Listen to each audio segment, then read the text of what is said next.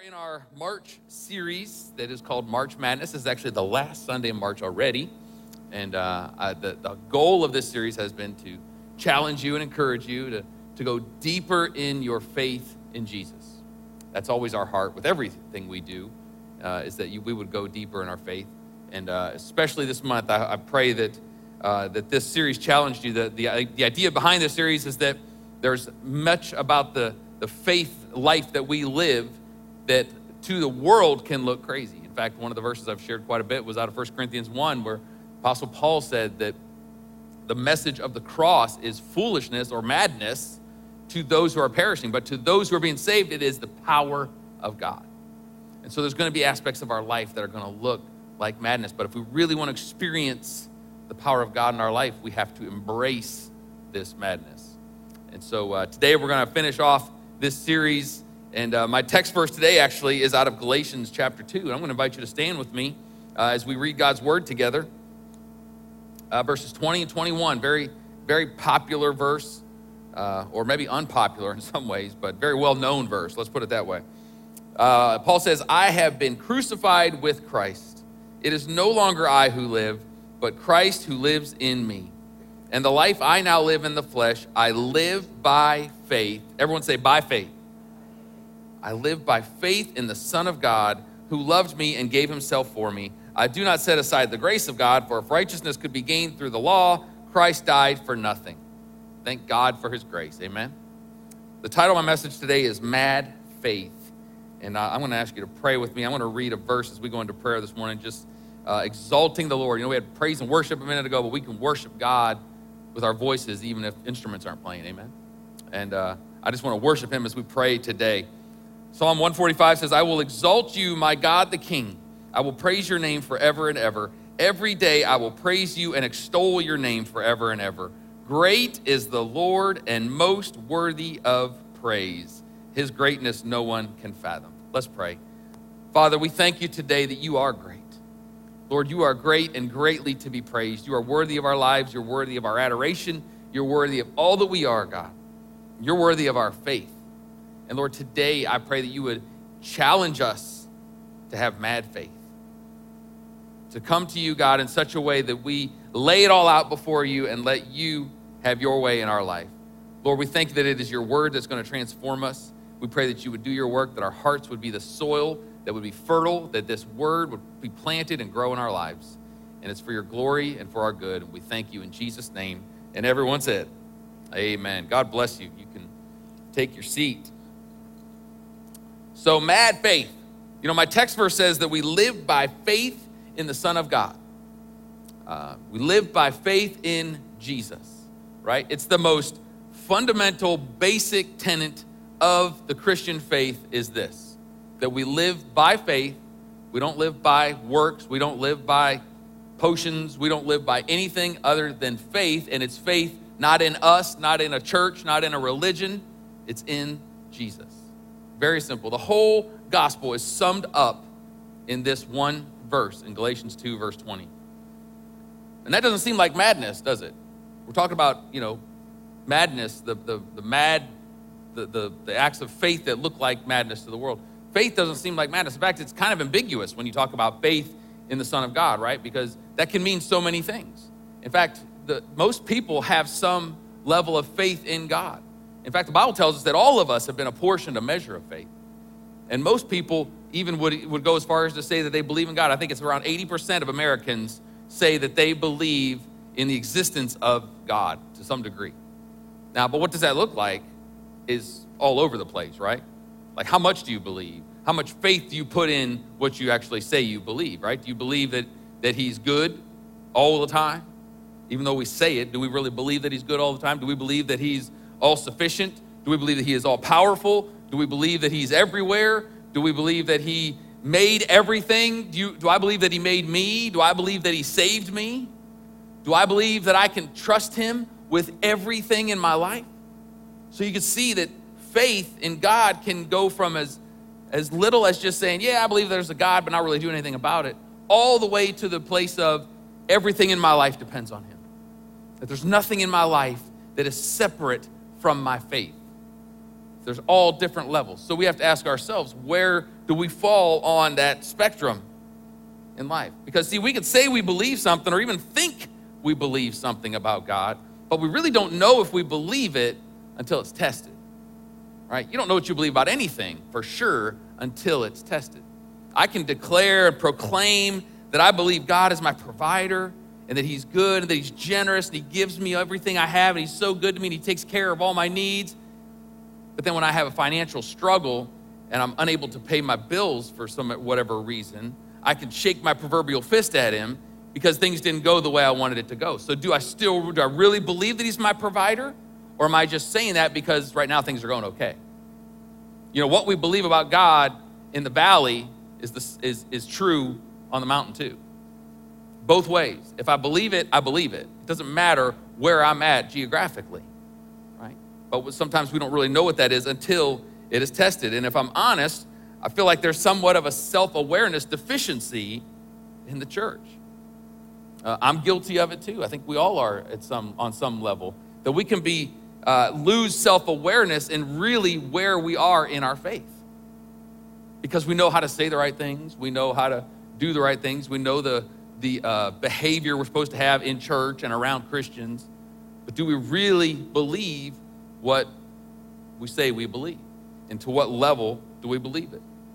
You know, we all know those people in life that aren't self-aware. And if you don't know anybody in life that's not self-aware, you're probably the one. But you know, the person that says, oh yeah, I'm just so organized. And you know their life is nothing but chaos, right? Or that person that just really thinks they're funny, but everybody else thinks they're annoying.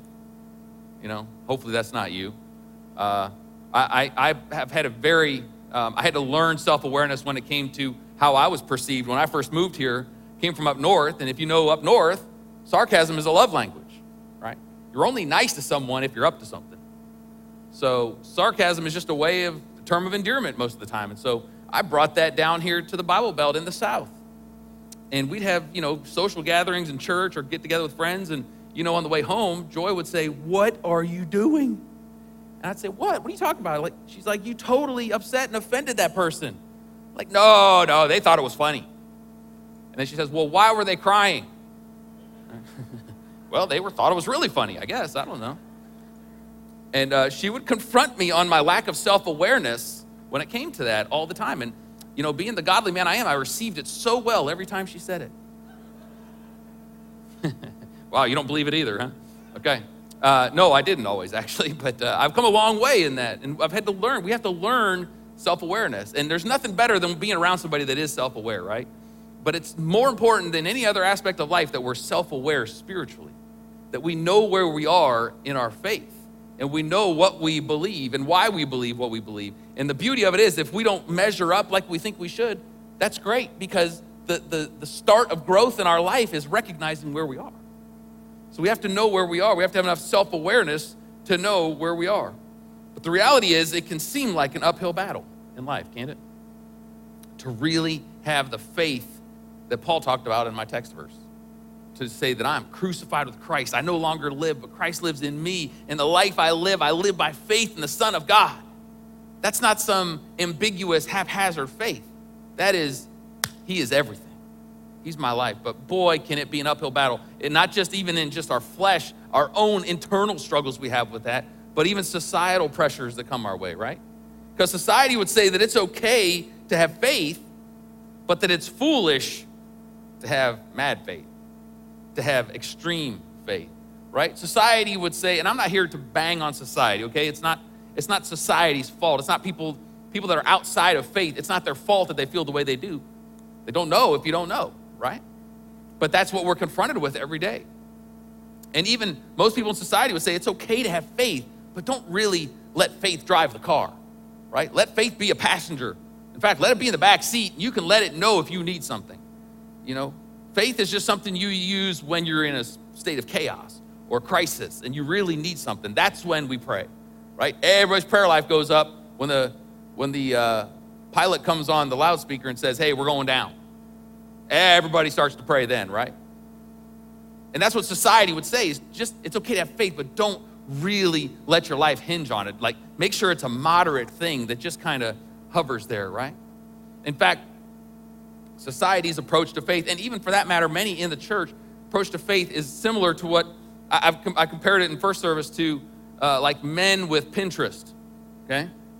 Most men with Pinterest. We know it's there, and we know it's probably a bigger deal than we're willing to admit, but we just don't want anything to do with it, right? Kind of like most women with sports.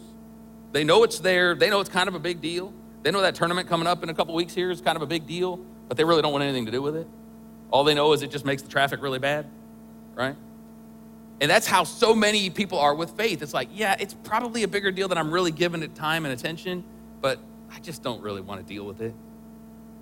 And God forbid that would be, that pressure that we would feel in our lives would affect us, right? We have to determine that we're going to push against that pressure and live the life that God has called us to live in the faith.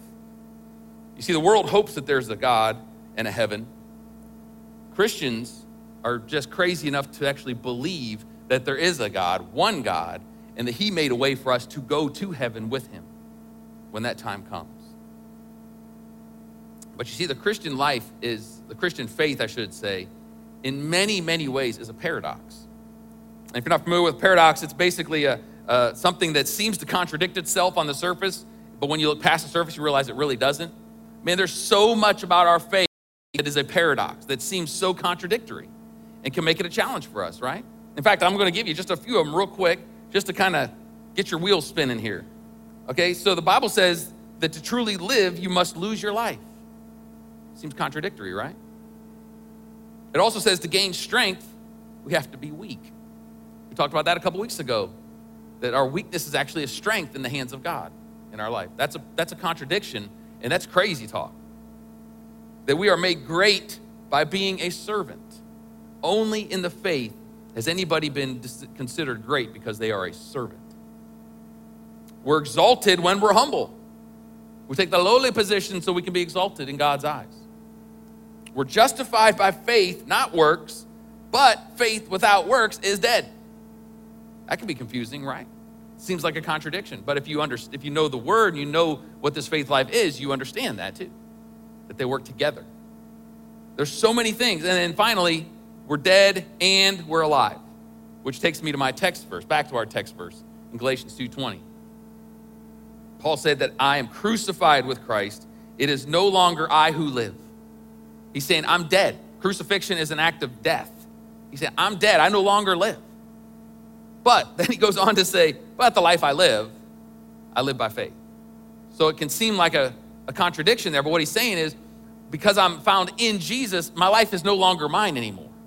That I don't have a choice to live this faith life, some haphazard, whatever, happy, joy. God's just there if I need him for a crisis. But it's really about, I don't even live unless the Spirit of God is in me.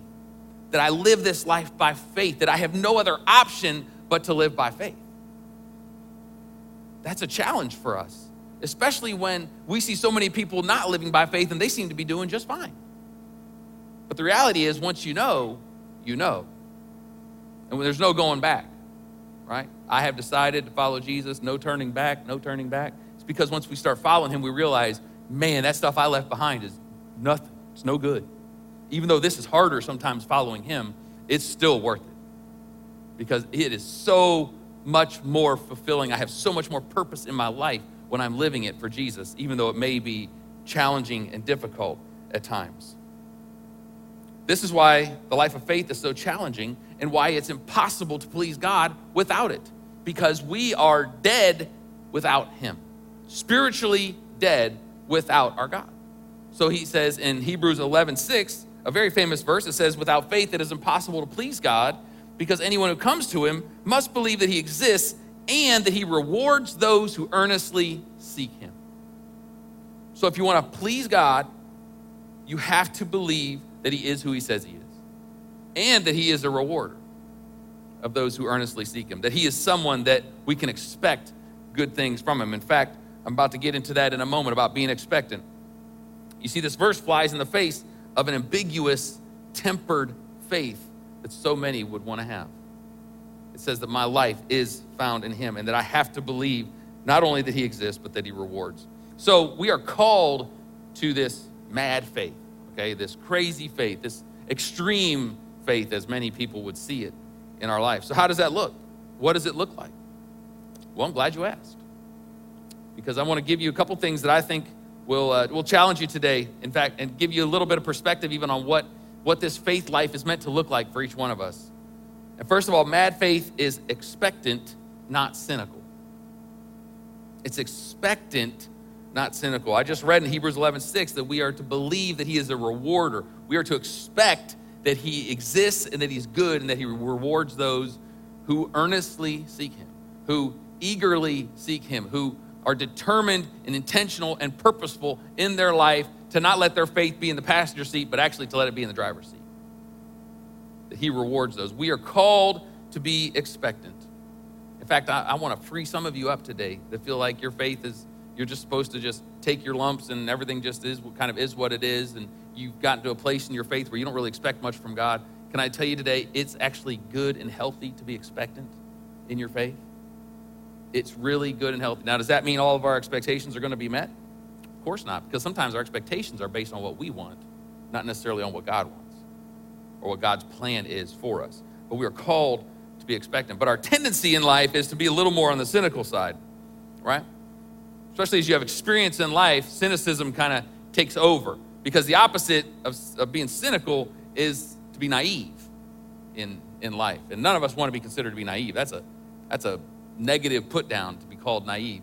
I'd rather be a little bit cynical, because that implies that I have some wisdom because I've lived life. Oh, you're just naive. You've never experienced what I've experienced. And so we can be cynical in life, and it can also flow into our life of faith as well, where many of us, the best we can offer is to maybe be cautiously optimistic in our faith, or to have kind of a wait and see approach would be another way of putting it. Kind of to be the person that's kind of standing on the shore of faith while everybody else is going into the ocean, and you're kind of standing there waiting to make sure the water's safe. There's no sharks or jellyfish or anything like that. Can I tell you today, the enemy of your soul loves wait and see Christians. Loves when we are cautiously optimistic in our faith. And you know why? Because cautiously optimistic Christians don't ever storm the gates of hell. They don't ever really do much of anything for the kingdom of God, because a cautiously optimistic Christian is just more about themselves. They're kind of waiting to see what God's going to do, and don't really have much of an impact on the kingdom of God and against the kingdom of our enemy. And because of that, the enemy of your soul doesn't really care. You're not really much of a threat to him, because you're not affecting his kingdom, because you're just kind of waiting and seeing. Can I tell you today that God doesn't meet us on the shore? God meets us in the deep places. He wants us to go out to the deep places. Now, does that mean, I understand that we're all at different places in our faith, and it doesn't mean that if you're kind of on the sidelines of your faith that God's just ignoring you. That's not what I'm saying here at all. There's grace for us, okay?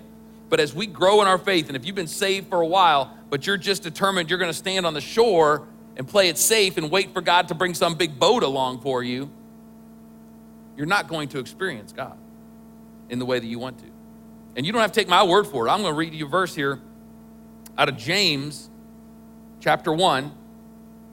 Now, let me tell you, James was from the north. He was from North Israel. I can promise you that, okay? He didn't sweeten his words very much. It says, but when he asks, he must believe, he must be expectant and not doubt, because he who doubts is like a wave of the sea, blown and tossed by the wind. That man should not think he will receive anything from the Lord. Again, from the north. He is a double-minded man, unstable in all he does. In other words, James is saying, you want to receive? Be expectant.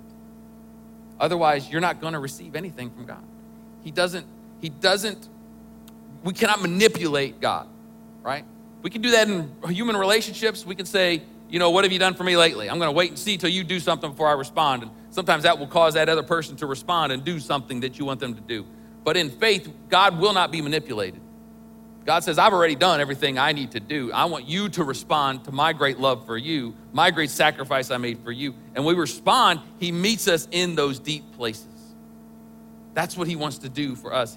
And James, I love what he's saying here. He's saying that that those of us that miss out, it's that we're double-minded, okay? It's not that we're always standing on the shore, never willing to do anything, or that we're always in deep with our God. He's saying what you're doing is you're waffling back and forth.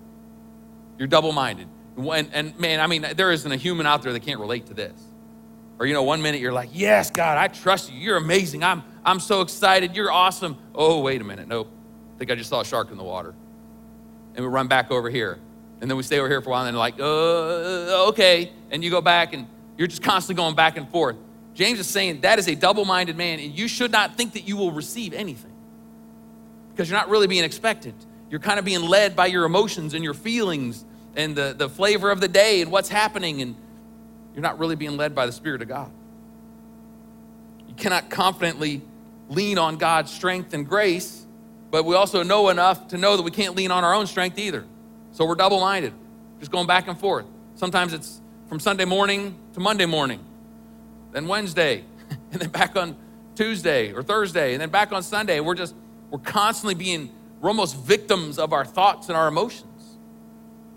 And God would tell us that's not the life of faith that he's called us to live. We have emotions, but they don't have to have us. They don't have to have the say. If the emotions are driving the car, God bless you, good luck. You're going to be in ditches all over the place. Because you can't trust them, because that's exactly what they do.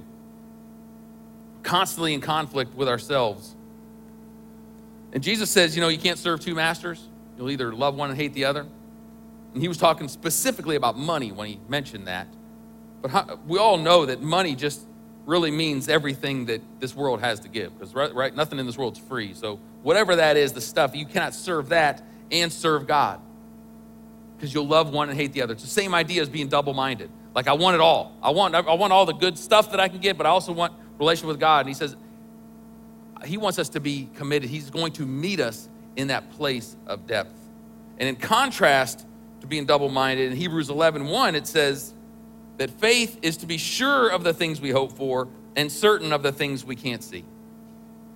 Faith is to be sure of the things we hope for. That's the opposite of being double-minded. I'm sure and I'm certain that what I believe is what I'm going to live out in my life. Now, does that mean if we live that verse that we never have any doubts, we never have any struggles? Of course not.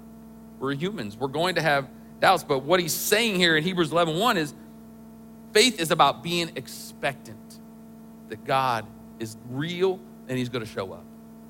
And he's going to be the God that he says he's going to be in your life. It is good and healthy to be expectant in your relationship with Jesus. Don't be afraid to do things that will scare you. Or I should say, if you're scared, still do it. Just like I said earlier, when it comes to inviting somebody to church on Easter. If you're scared, still do it. If there's something God's impressed upon you or challenging you to do in faith and you're scared to do it, it's okay to be scared, do it anyway. And I can tell you, God will meet you in that place. The greatest times of growth in my faith that I can actually see. There's growth in my faith that I know just happens daily as I just serve Jesus and I live for him. But there's times you can actually see, oh yeah, I really grew in that season. The times that happened in my life is the times that I stepped out in faith when my knees were knocking. And I was terrified and I was saying, God, are you sure? I'm pretty sure there's a shark in there. I'm pretty sure I just saw a huge whale, But I did it anyway, and God meets us in those places, guys. The more scared you are, the more he's going to meet you. All right, so the next thing that mad faith is, it is progressing and not stagnant. Progressing, not stagnant. Our faith should be growing. Can somebody say amen? Our faith should be growing. I don't mind challenging you guys. You shouldn't have, if you look back 5 years, where you were 5 years in your faith, if you're the same today as you were 5 years ago, you're missing something. We shouldn't even look back a year and say that we're at the same place in our faith. And I'm not just talking about head knowledge. I'm talking about like your ability, your resourcefulness when it comes to trusting your God, believing that he is who he says he is. A year goes fast. The older you get, years just feel like a couple days. A year ago, we were in the middle of the hotbed of COVID, right? It was just 12 months ago. Think about where you were in your faith then and where you are today. If you have not grown in your faith, if you don't feel like you trust Jesus more in your faith, then you probably become a little stagnant. And you know, stagnant faith is really gross. Now, I've been stagnant in my faith too. So I'm not up here preaching and yelling at you guys. I've gone through seasons where I was stagnant. But have you ever driven by a stagnant body of water, like a pond that's just stagnant? It's got like algae growing on it. There's muck, bugs, and just looks gross. Looks like nasty bath water. We've all seen that, right? You know what's consistent about something like that? It doesn't draw anybody to it. You never see people swimming in a stagnant lake that looks gross, right? Kids running and jumping in with beach balls and all those things. You never see that. Nobody's drawn to a stagnant pond. Nobody is drawn to stagnant faith either. Nobody.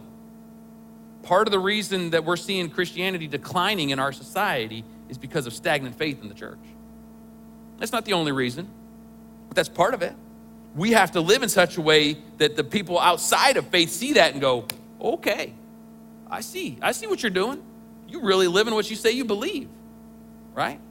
That's what draws people. I mean, for all of us that when we've been encouraged in our faith and challenged in our faith, you probably can think back to somebody in your life that you saw them living out their faith and went, ooh, okay, I see what you did there. And it's challenged us, encouraged us, you know, maybe made you feel bad about yourself for a minute sometimes.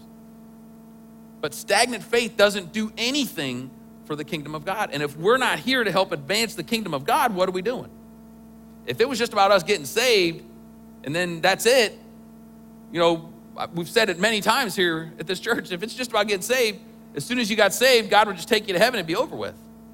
But he doesn't, because there's work to do here to help advance his kingdom. 2 Peter 3 in verse 18 says, grow, progress in the grace and knowledge of our Lord and Savior, Jesus Christ. We are not called to sit on our laurels. So how do I progress? Well, there's a couple ways. There's a lot of ways, actually. I'll give you a couple obvious ones today, okay? Just like any relationship, if you're gonna progress in a relationship, you have to spend time with that person. If you're gonna progress in a romantic relationship, you have to spend time together. If you're gonna progress in the relationship with a friend, you're gonna have to spend time together. If you're gonna progress in your relationship with your dog, you've gotta spend time together, right? You gotta build that trust. Why would it be any different to think if we're gonna progress in our faith, in our relationship with Jesus, that it's gonna be done any other way than time? We have to be willing to take time to be with Jesus. And we have this unbelievable, incredible advantage in this life where we have the Word of God written on pages that's been passed down from generation to generation to generation. We have it in the palm of our hands. Most of us have 10, 12, 15, 20 Bibles in our home. And we have to crack it open consistently. We have to be in the Word. I'm telling you, church, the Bible illiteracy in the United States church is epidemic proportions. It's a way worse epidemic than COVID ever dreamed of being. We have to know the Word. You cannot grow in your faith. If you're telling me you're stagnant in your faith and you're frustrated because you don't think you ever get anything from God and you're not seeing God moving in your life, the first thing I'm going to ask you is, are you in the Word? Are you in the Word consistently? Not just when you need something. Are you in it consistently? It's remarkable that pastors and churches have to stand up in front of their church and beg us to read our Bibles. It's really incredible. It's like going to a restaurant and you ordered food and you sat down and the chef comes out in the dining room and he stands up in front of all the people in his restaurant and goes, hey guys, you guys got to eat. Everybody would look at him and go, that's why we're here. I'm here to eat. Just give me some food. But yet in the church, we have to beg believers to read their Bibles. How do you, if you want to grow in your faith in any way, it's not going to happen just on Sunday mornings. I mean, best case scenario, I'm giving you 6, 7, 8, 9 verses. That's just a snippet of what's in the Word. And to really know your God and to grow your faith, you've got to be in it. You can't grow in something you don't know. And it does not happen without putting the time in to do it. And then from that in our prayer life and just spending time with Jesus. From that, springboards off of that is the obedience, which is something that really helps our faith progress as well, is obedience to God. There is no faith without obedience. Period. I could say I have faith in God. If I don't obey him, I don't really believe in him. Well, I don't believe that he is who he says he is. So obedience is a natural outpouring of that relationship with Jesus. And the maturity and health of our faith is directly proportional to our level of obedience. And listen, some of the stuff about obeying God is obvious. We know what the Bible says. There's so many aspects of the life of faith that we know, and it makes sense that we would obey God in certain ways. But it's also about obeying him when it doesn't make sense, where it's not written down in the Word of God in black and white. We know the Word says, to honor your mother and father. So that's easy. We know that's something we have to obey, to be faithful to your spouse, to give back to the Lord. You reap what you sow, So we know about all those things. But there's times God will put something on your heart that's not necessarily in the Word, encouraging you and challenging you in your faith. And it's just as important, if not more important, in those times that we obey him. Let me give you a quick story out of the Word. In 2 Kings, it's chapter 3, I believe. So there's these three kings. It's the king of Israel, the king of Judah, and the king of Edom. Okay? And they are, the king of Moab decides to revolt against the king of Israel. He was supposed to give him 100,000 sheep, I think, and 100,000 sheep's worth of wool. And he rebelled against him, said he ain't going to do it. So the king of Israel got the king of Judah and the king of Edom to help him to go get this, because they were in dire need of having these resources. And so they get together. They decide to go to Moab to take what's rightfully theirs, right? And they are in the desert. It's a 7-day journey, or they're on their 7th day of journey going to Moab. And they're in the middle of the desert. And the Bible says they ran out of water, and they had no water left for the soldiers or for their animals. And I don't know how they got to this place, but they're nowhere near anything. So they're basically like, oh, great, we came out here and now we're going to die. And so Elisha was actually in the group with these armies with them. So they had Elisha brought to them, and they said, hey, Elisha, ask the Lord what he wants us to do. Because, this is old covenant. Not everybody could speak to the Lord or hear from God, except the special anointed prophets and men of God like that. And so Elisha was one of those. So they asked Elisha to pray. Elisha goes to the Lord, prays, comes back to them and says, okay, this is what the Lord says. I want you to fill this valley full of ditches. Just get some shovels, get out here and start digging. And the kings never questioned him, and they did it. And what happened was really amazing, because Elisha said, you're going to dig these ditches, and the Lord's going to fill them up with water. So they dug these ditches. Next morning they get up, ditches are full of water. No rain came, nothing. But the ditches in the desert filled up with water. Total miracle from God. They're able to water their horses and their animals, and the soldiers were able to drink water. It was an incredible miracle. But on top of that, it says that the king of Moab and his army could see down in the valley what was happening, and they saw the ditches full of water, but because the sun was coming up and reflecting off of it, it actually looked like blood to the king of Moab. So he said, ha ha, these three kings turned on each other and killed each other. Their armies all destroyed each other. He tells his army, let's go, let's get the plunder. Let's have a good day today. And the army just kind of haphazardly goes into this valley thinking they were just going to take everything and go home. And their three armies were waiting for them. They were ready. And so the three armies routed the army of Moab and defeated them and got what was rightfully theirs. It was this incredible victory that God gave them in that situation. An unbelievable victory. It was beautiful. And what we see here is that these kings were being obedient to God because God had told them what to do, and they did exactly what he said to do. Now you'll hear, I've heard preaching on this passage where, the challenge or the thing you're supposed to do in response to this message is to go dig your ditches. Go dig your ditches and wait for God's blessing. And can I tell you today that that is absolutely not what this passage is saying? Because they got a direct order from God, or a direct, command from God to go do this. This passage is about obedience. It's about obeying when it doesn't make sense. And you know what? God's going to do that in our life. He's going to ask us to do things that are not going to make sense to people on the outside of faith, and even sometimes to people on the inside of faith. That we could be incredibly discouraged sometimes, even by our church folk, because they're like, well, that doesn't really make sense. But if you know you've heard from God in your heart to do something, it is important that we do it. And can I tell you today, anytime God asks us to obey him about something like that, it's going to cost us something. This cost them something. Can you imagine when these kings went to the soldiers and said, hey guys, I know you're thirsty and we're out of water, and I know it's 150 degrees out here in the sun, but I need you to dig a bunch of ditches. Just go ahead, just trust me. Just dig some ditches. Imagine the soldiers' reaction when the king walked away and the words that were said. They're words that probably could never be repeated in a church because I'm sure they were frustrated, but they did it, and God met them in that place because of their obedience. Because they were not willing to just be stagnant. They obeyed God and allowed him to work on their behalf. It's a powerful story of God's faithfulness in their life. Obedience is such an important aspect of what we do in our walk with God. Our faith should cost us. You know, God tests us. God tests us all the time. You don't always hear this because it doesn't sound real happy, but God will test our faith. In fact, in 1 Peter 1:7, in verse 6, he's actually talking about the trials that come our way. And in verse 7, he says that these trials have come so that your faith, of greater worth than gold, which perishes even though refined by fire, may be proved genuine and result in praise, glory, and honor when Jesus Christ is revealed. I love this verse. He's saying, listen, tests are going to come, trials are going to come, but these come so that your faith can be proved genuine. You know, genuine faith is the difference between life and death. It's the difference between heaven and hell. Because if it's not a genuine faith, it's not a real faith. So God wants to prove our faith, not to him, but to us, so that we can know that we really believe what we say we believe.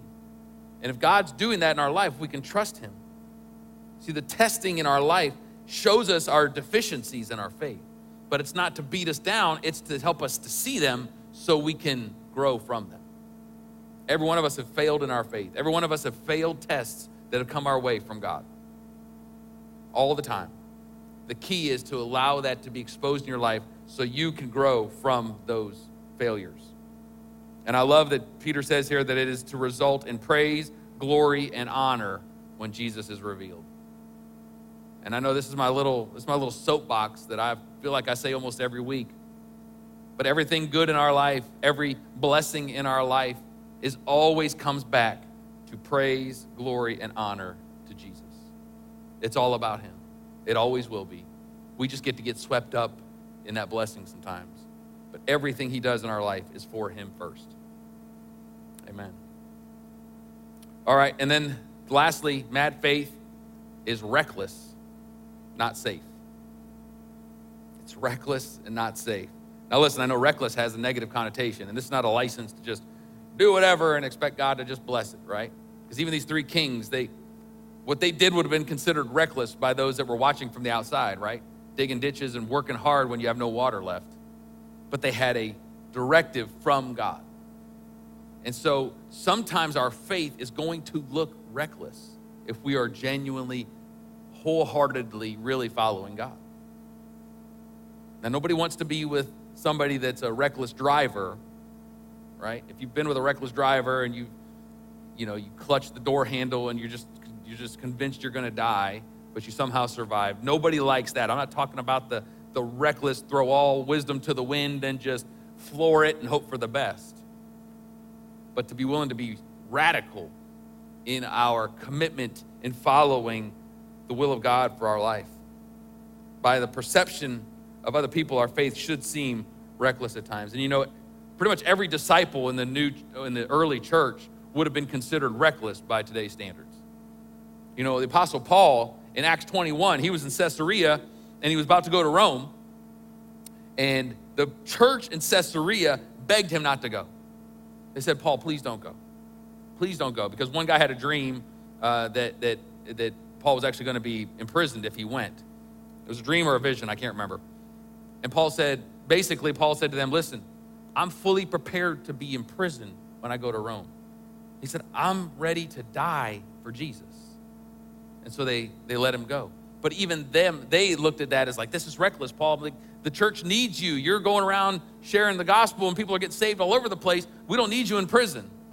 But the reality is, he did go to Rome. He did go to prison. He did end up giving his life for Jesus. But while he was in prison, he wrote 4 of the epistles that we have in the New Testament today. So even in that, God had a purpose, right? But our expectation could be, imagine what it would be today in the church if we were in the early church and the Apostle Paul was around. We would all be like doing everything to protect him. We'd make him walk around in bubble wrap to make sure he didn't get hurt, right? Because this dude is like basically writing the Bible. So we can't let him get hurt. And you could see how the church in Caesarea was like, no, Paul, you're too important. You're the man of God. You are much too important to be doing what you're talking about doing.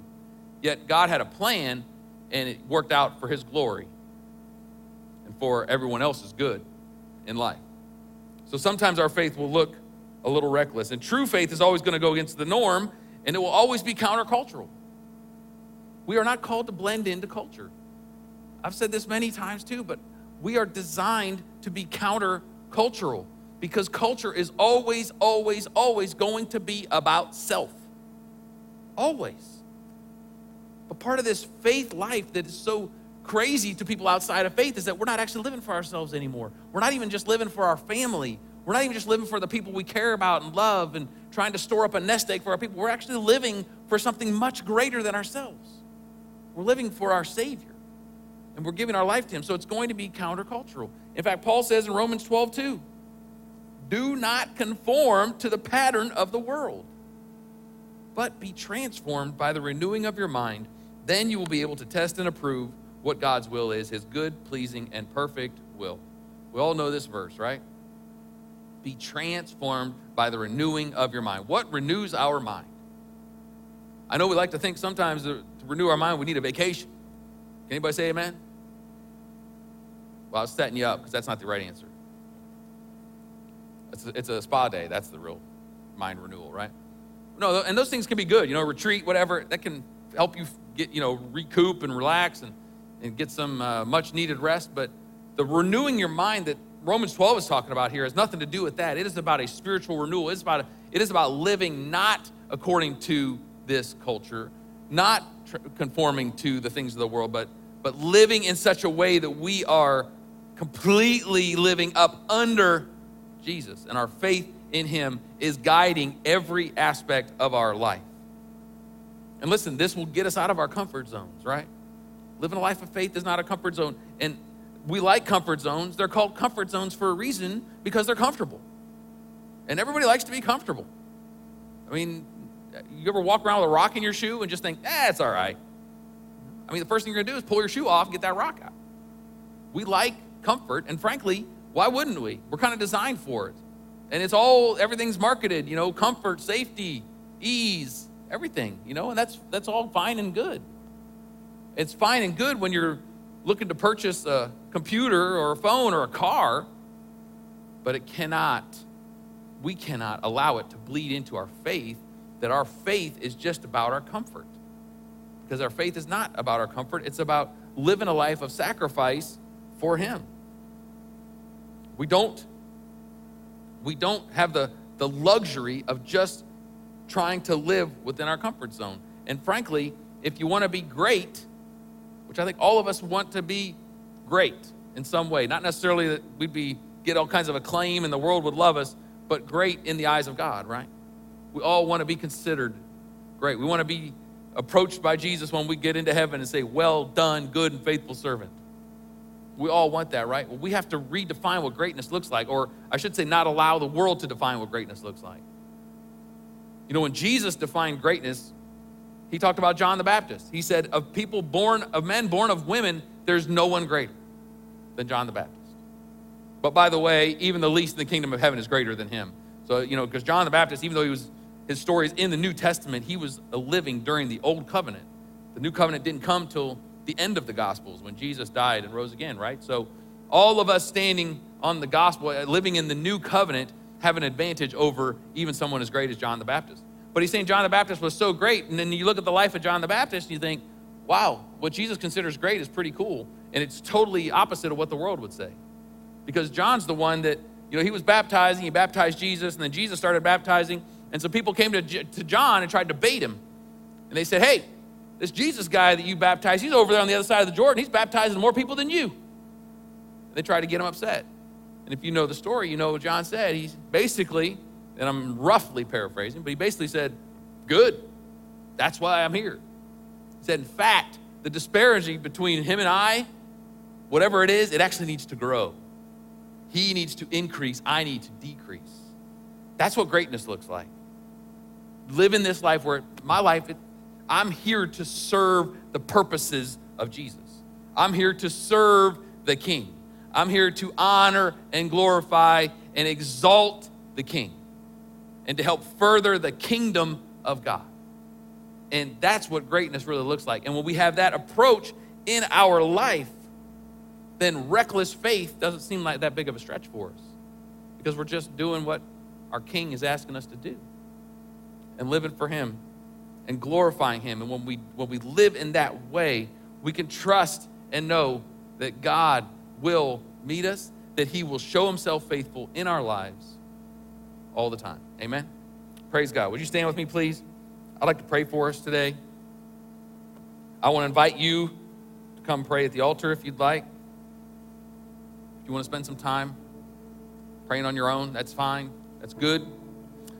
I also want to pray for all of us. And I think it's important that we respond to the Word of God. It is his Word that transforms us. It is his Word that takes what we are and changes us and makes us like him. Church, that's why it's so important that we are in the Word. I mean, I know for many of us, it's a difficult discipline to stay consistently in our Bibles. Maybe you read it and you feel like you don't understand it. Can I just challenge you? You don't have to be the super Christian that reads it for 3 hours a day right off the bat. Man, just read a chapter a day. Find a book in the Bible that actually kind of appeals to you and read. And commit to doing that over and over, and you'll get to where you just grow to a place where you feel like you missed something if you didn't read it that day. And it's not a religious practice. It's not like trying to prove to God how much you love him. But we can't grow in our relationship with him if we're not spending time with him and in his Word. So let's pray together today. Father, we thank you for today. We thank you for your presence in this place, Lord. Lord, as we sang today, King of glory, fill this place. When I think of that, when I sing that, I think of my own heart. Fill this place. Fill us, Lord, to overflow, and fill us with your Spirit, God. We give ourselves to you today, Lord. We give ourselves to you. You are worthy of our lives. God, you are worthy of our faith. You're worthy of our reckless faith, our progressive faith. God, you're worthy of it all. You're worthy of our obedience. God, would you help us to obey you even when people look at us and think that we're foolish for doing it. God, as we've done this series of madness, God, I pray that you would remind us and help us to just look for your approval and no one else's. God, that we would seek to do your will, that we would seek to honor and glorify you and nobody else. And Lord, we know we need to be reminded of it constantly. Would you remind us that you are the one that we live for? I thank you, Lord. I pray that you would help each and every one of us to seek after you, to stay in your Word, to pray and speak to you. What a privilege we have to be able to come into the throne room, to be able to speak with our Lord and Savior whenever we want, and know that you are there and that you're listening and that you are here. God, do a work in our hearts, Lord. Help us to be committed to you. In the hustle and bustle of this world and all the things that are pulling at our attention, God, I pray we'd put you first and we'd keep you there, God. Lord, we thank you that you don't compartmentalize us, or you don't put us in a category and turn your back on us, Lord. You're always drawing us to you. No matter what we've done, no matter how much we've neglected you, you're always drawing. God, thank you for drawing us today. We repent today where we have fallen short, where we have turned our back, where we have put other things ahead of you. And God, we ask you to forgive us. We ask you to pull us close and to open our eyes to see you in a greater way, in a greater capacity, Lord. We love you so much, and we thank you for your presence and your mercy and your grace in our lives. And it's in Jesus' name we pray. And everyone said, amen, amen. Praise God. Thank the Lord. We praise God one more time today. Thank you, God. Hallelujah.